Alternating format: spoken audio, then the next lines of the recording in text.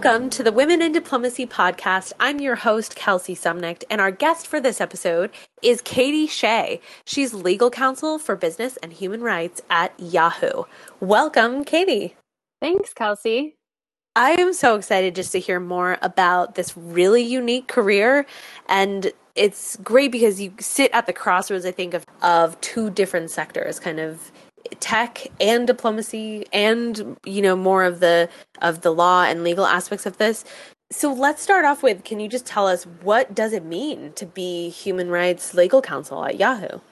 My job at Yahoo is to help the business accomplish its goals while respecting human rights around the globe. And I'm primarily focused on privacy and free expression because those are the human rights that our business has the greatest impact on, and also the greatest opportunity to promote around the world. Okay, that is huge. That sounds like a very broad topic to tackle, and we have a lot of work to do in this area too. Are there some huge challenges that you come up against in your work? What are they? How do you overcome them? The major challenge to doing human rights at a tech company is that we operate in so many areas, and increasingly governments are trying to crack down on privacy and freedom of expression because governments are trying to restrict what people are able to say online and what they're able to communicate about online, how they're able to express themselves online. And they're doing that by turning to technology companies and saying, we don't like this content, take it down. So that's a big challenge for us. And in some jurisdictions, we'll see governments actually block services or completely shut down the internet, go to those take those extreme measures to accomplish their goals of restricting what people are able to communicate about. Okay, so that's the big picture, but let's talk about every day, your life. What does real life look like? What's a typical day in the office? Do you find yourself running around coordinating, or is it more work kind of sitting behind a desk in front of a computer? Every day is different, and it's a little of both. I work with people all throughout the company and all over the world. So I spend a lot of time on video conferences and on phone calls with people, learning more about what the business is planning to do, what some of the challenges are that the company is facing in different jurisdictions, and strategizing with my colleagues about how we can address those challenges in a way that's consistent with Yahoo's philosophy of putting our users first, and promoting free expression and privacy where we operate.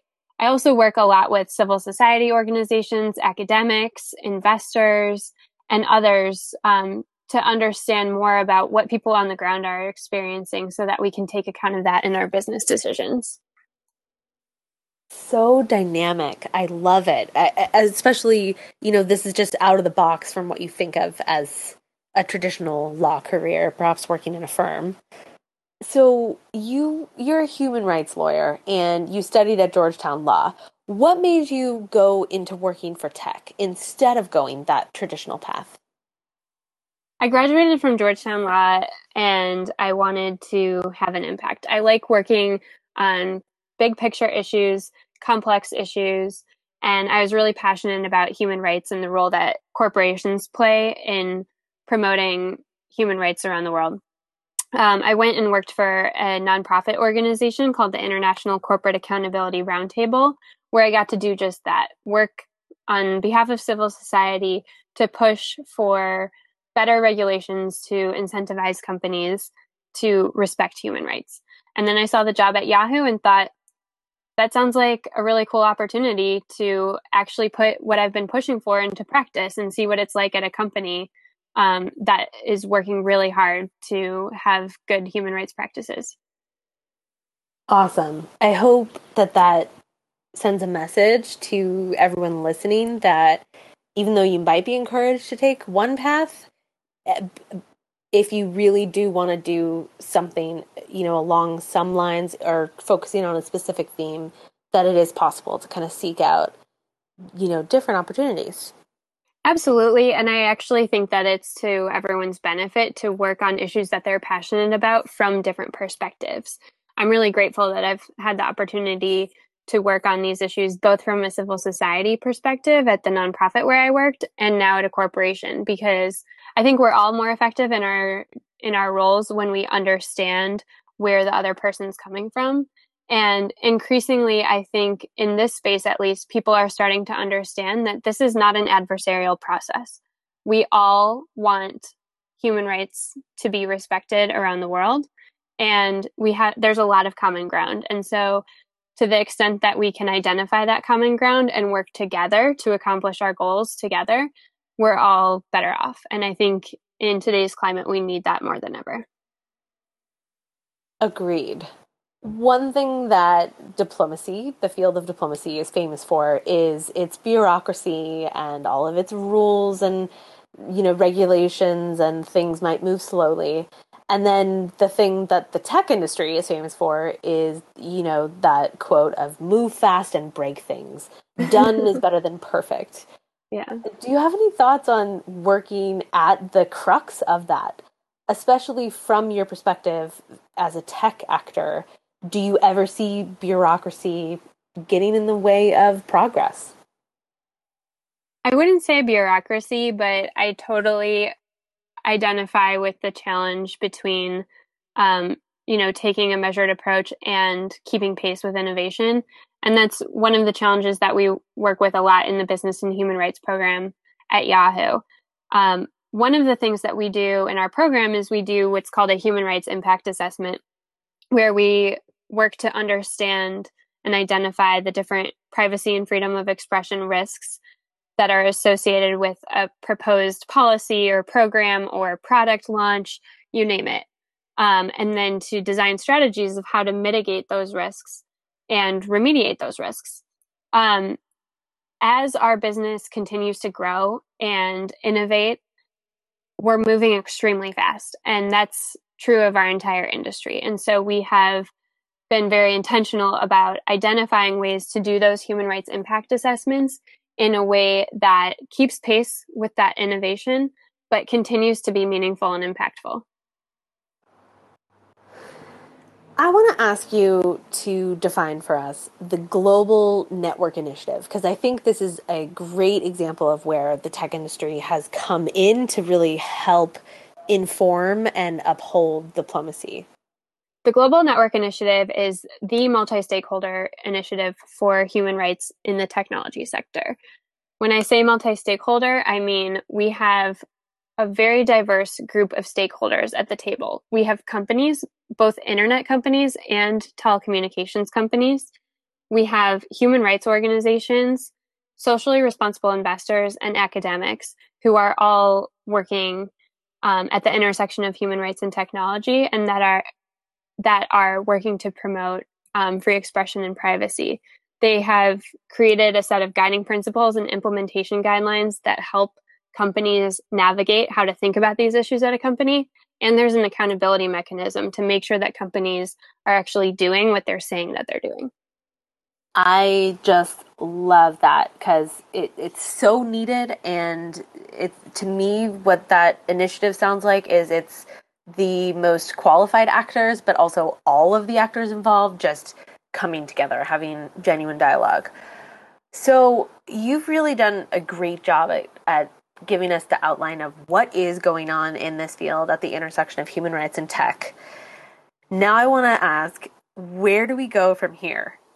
What do you think are the key untapped potentials of tech for diplomacy that you wish people were working on at the moment? And this question is kind of directed for all of us that are grad students out there. Is there research we should be looking into? And what sort of topics should we be on top of since we are, the next generation in diplomacy? I think there are so many issues that graduate students could be looking into regarding human rights and technology. Things like jurisdiction and what should the limits of jurisdiction be? How should we approach cross-border requests for data? These are getting into some legal questions, but I think there are a number of ways that you could take research if you're interested in these areas. I think one thing that would be really interesting to look at, and that we've dedicated some time to at Yahoo, is how can we get more companies thinking about this at the earlier stages of their company?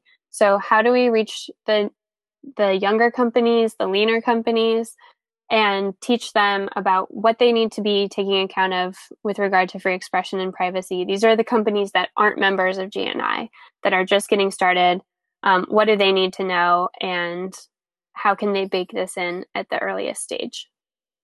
What major changes do you feel that the digital tech world has already achieved for foreign policy?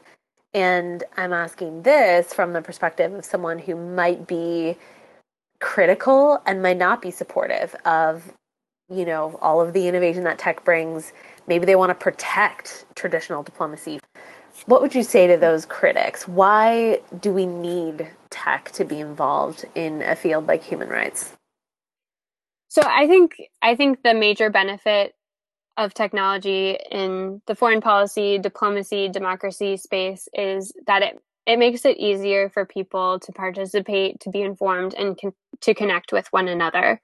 And I just think that is so important, and that's why we put such a huge emphasis on freedom of expression, both at Yahoo and in the Global Network Initiative. And to the critics, I would say, try living without it. I'd be really interested to learn what your life is like without technology. I think at this point, we're all very used to it. And it's interesting to see in the governments that are starting to crack down on things like encryption, or that are shutting down the internet to restrict people's ability to connect with one another. We're seeing carve outs for people at the highest levels of government where they're able to continue to use those technologies that they are prohibiting their own citizens from using. So I think everyone can agree this is necessary. It makes life better. And we should continue to keep it around.